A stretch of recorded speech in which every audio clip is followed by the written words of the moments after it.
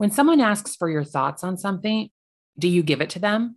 Or do you shy away from giving an opinion or having a difficult conversation because you don't want to be wrong or disliked? So instead, you just tell them what you think they want to hear. You censor yourself, what you actually think. Why do we do that? Welcome to the Savvy Agent Podcast, where we help real estate agents build a thriving business so they have financial freedom in their life without having to work 24/7. I'm your host, Heather Wright. Now let's get to it. Personally, I am over staying quiet because someone might not like what I have to say. This year is my 12-year anniversary selling real estate, over 800 homes sold. Do I know everything? Oh, no. I know on the daily that I don't know everything. Do I know more about the market than the people that hire me? Yes, absolutely. Are they hiring me because I'm the expert? Yes, of course they are. If I don't tell my clients what to do, whether it's to win the offer on buying their house or to set their house up for the best staging, for presenting it to the market to get the best terms and the highest price, am I doing them a disservice? Yes. Is it possible that I might not get the listing if I speak my opinion? Yes. Is it possible that you might not get the listing if you speak your opinion? Of course. Is it possible we may have just dodged a bullet in that case? Yes. The words we use and how we deliver them can make a difference. Now, it's not just sharing your opinion or sharing your thoughts that might work against you, but it could be the way you say it. The words we use and how we deliver them can make a big difference. I learned that lesson on a house that had a urine problem. It was perhaps one of the grossest listing appointments I've ever been on, and it was a referral. Immediately when you walk in the door, it smelled of pee, and there was dirt on the walls, like smeared on the walls. It was so gross. The house it really wasn't very old. It was just a few years old, and it was in bad shape. It was one of those that you don't even ask if you can keep your shoes on. You just keep them on because it's disgusting. Like there's not enough penicillin. Turns out they had two of the biggest dogs I've ever seen. They were pit bulls, but more like the bulls of Pamplona. They were pit bulls, but not just a regular pit bull, like picture Bowser from Super Mario. Like that is a huge dog. And that's what these dogs were. And that's nothing against pit bulls. I once had a dog that we rescued from the pound, and she was a pit mix, and she was the best dog ever. So this isn't pit bull hate. I have no problem with the breed, but these dogs, they were like small horses. And apparently they weren't house trained. So gigantic dogs with no manners.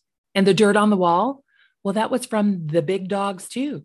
They were so dirty that they would rub themselves on the wall and leave a mark, a visible residue from the filth in their fur. It was so gross. So I was there to talk about listing your house for sale. And if you sell real estate, you know that none of what I just described is helping them get their house sold, let alone get a good price for their house. So I got right to it. And I started telling them everything that they needed to do to get ready to list. They're going to need new carpet. Perhaps they'd need to cure the subfloor if the urine had soaked through. You need to clean and paint the walls. The list was a little bit longer. I'm just talking the things specific to the dogs and the pee. Oh, I guess they also had some trim that had been scratched and chewed on. So there was a lot going on. So I shared everything that I could with them. I followed up and I gave them my contacts for handyman, for painter, for house cleaner. And the next day, they told me they didn't think I was family friendly and they were going to hire someone else. What? I totally did not understand. How is anything I said not family friendly? So after thinking about it for a bit, I realized that getting feedback like this is hard for them. They're probably embarrassed too. Now, I don't think I was rude, but I don't think they were prepared for my, okay, let's get it done, very frank conversation. A month later, I see they listed the house with a brand new agent. They had done everything I told them to do, and come to find out they'd used the contacts that I'd shared with them too. After a week or two, I'm not sure, and I don't really remember how long it was. A couple of weeks later, I get a phone call from the sellers. They were upset because they realized they picked the wrong agent. They were so sorry. They were very apologetic for offending me for what they had said about not being family friendly. They begged me to list their house for sale. And of course, I'm in sales, so I did. They canceled the listing with the other agent. They relisted it with me.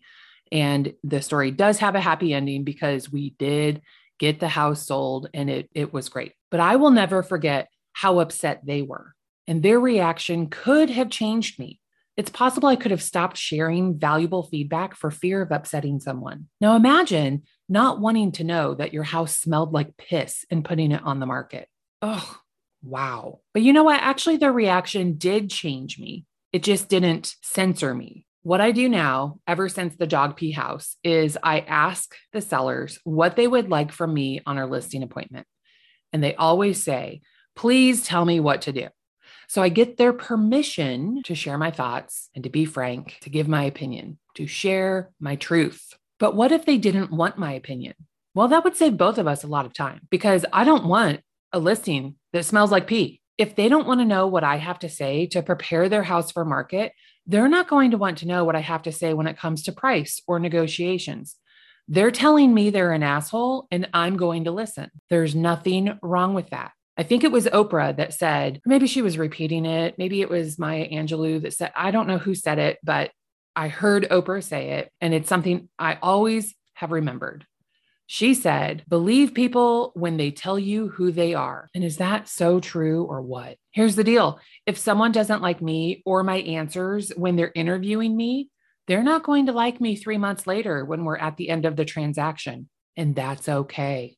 At some point, we learned that people will only like us if we're nice and lovable, that if we deliver bad news or a contrary opinion, we'll fall out of favor. When someone asks you for your opinion on the market and you have an opinion, do you share it with them? For example, right now the market is kind of weird. Interest rates are going up. Some buyers are being priced out of the market. Houses are selling super fast at record high prices. And your friend from the gym wants to know if this is a good time to buy an investment property. I mean, it's probably a better time to sell an investment property, but it's tricky, isn't it? Of course, I want the business, but I want the relationship more. So I'm going to share the pros and cons of buying an investment property in today's market. They can decide what's right for them, but I'm not going to let them think it's all hearts and flowers because it's not.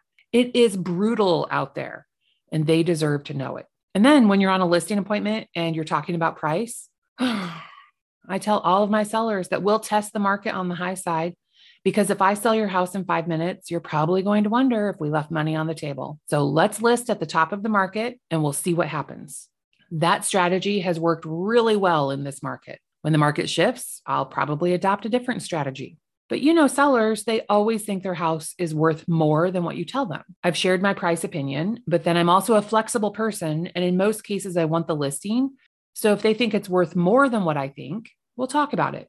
I think it's 100% fair to explain to sellers that you don't want or need an overpriced listing. If their price is within reason and the market is insane like it is right now, then I'll try it with the expectation that we react quickly within a week if the market rejects us by not delivering an offer.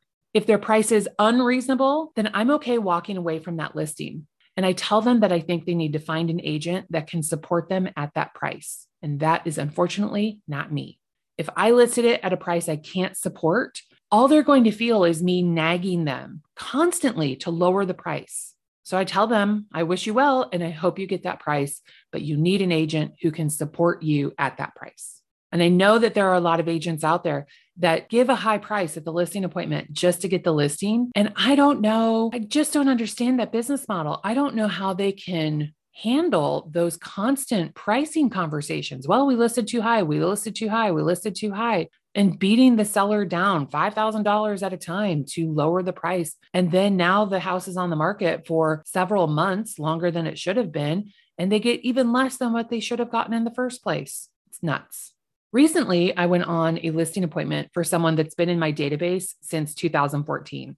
They registered on my website way back then. And I think we had a listing appointment, but they ended up selling by owner. I think, I don't know, they canceled that listing appointment. And then they recently told me that they ended up selling it by owner and they didn't think it would sell and it did. And then they also bought direct from a builder. So they just didn't need an agent in any of their transactions in 2014.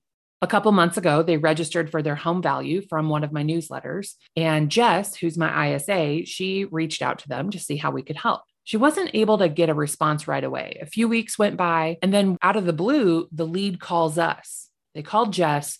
They wanted a listing appointment as soon as possible. So I went out a couple of days later and I took the tour, as you do. And when I asked if the water softener was staying, the wife said, "Oh, someone else asked us that too." Only a realtor would ask that question. So you've been interviewing other agents, huh? Come to find out, they'd talked to 3 other agents. One was a friend of the husband's and had been over in January and gave them a price of $499, which was in line with the pricing recommendations that I had prepared in my preliminary price opinion. Another agent had come over 2 days before and said, "This house will never appraise for more than $430,000." And she sells a lot of real estate. I think the third agent said $445,000. So they tell me this, and immediately I think, oh my God, how could my numbers be so far off the numbers that these other agents are bringing? And of course, I guessed the agent that said it was $430,000. And she doesn't, to the best of my knowledge, she doesn't have a reputation for underpricing houses. So I'm like, oh my gosh, I don't even know what to do. So we agreed to not set a price. That pricing a house is very difficult. And I'd look at the numbers more in detail the next day. Now that I've seen their house, maybe that will make a difference. I also told them, if you think you're going to list with your friend, just tell me so I don't waste my time on this. They nodded and smiled and said, sure thing. The next day, I looked at that market 7 ways from Sunday. Truly, I have 7 versions of this CMA. I see how the agents on the low end got their price, but also there are comps that are selling for $150,000 more. So nothing makes sense. So I did some Olympic scoring. I removed the high and the low. I looked at the whole neighborhood versus just a half-mile radius, looked at the competition around town. I sent them all the downloads, all the comps, and a Loom video explaining everything in way too much detail. They called me that night at 7:00 to say they wanted to list it with me. They liked my personality as well as the effort I put into pricing. The wife even told me that after the second agent had been there, the one with the lowest price, that as soon as that agent left, she turned to her husband and said, "I'm calling Heather Wright." Okay, that's funny. But anyway, they took my recommendations. They took all of them. We listed at $475, and you bet we sold it that weekend. So the moral of all of these stories is to encourage you to speak your truth in work. I know that speaking your truth has lots of meanings in life in general, and I do think that you should always speak your truth. But when it comes to real estate and working with clients and prospective clients, I think it's really important to say what you think. I do not think that means you should go around screaming your allegiance to Trump or your allegiance to Biden or whomever. Like, I do not think we should be speaking our truth so loudly with our politics because that's very controversial. Now, some people would disagree with me and say that is one way to attract your people, but I'm not there yet. So I am saying speak your truth when it comes to your professional opinion and giving advice and your actual true thoughts in relation to where the market is at today. What do you think I should do? Answer all of those questions truthfully. When you try to water down your opinion and make it seem more nice or more friendly, or I'm not really sure why they're asking me this, so I'm not really going to tell them what I think for fear they're not going to like me. When you do those things, why would anybody like you? Like you're saying nothing. You're saying absolutely nothing. And you're not setting yourself apart from the competition when you just give watered down statements that, who wants that person? So speak your truth. You are your brand. And it's okay if people don't like you. It's okay if people disagree with you. Your people will appreciate you for speaking your truth. And actually, often I feel like I have alienated somebody and come to find out they really appreciated what I said, or they respected me for sharing my opinion, and then they hired me. So if you are afraid of answering questions with your honest truth, giving advice of what you truly think needs to happen, especially if that advice might be about getting rid of the cat pee or the dog pee smell in a house, well, think about how you can say it in a hug. You can sandwich it in between compliments. You can compliment them on the wonderful location of their house. You just love this neighborhood. we should probably do something to neutralize the odor from Fido. And then the final compliment in this compliment sandwich would be, we're going to get you an amazing price on this house and help you move to your next place, blah, blah, blah, blah, blah. Regardless, you have to tell them what you think. You are your brand, not some vanilla saying nothing sentence about real estate. I hope this episode was helpful and that you carry on speaking your truth.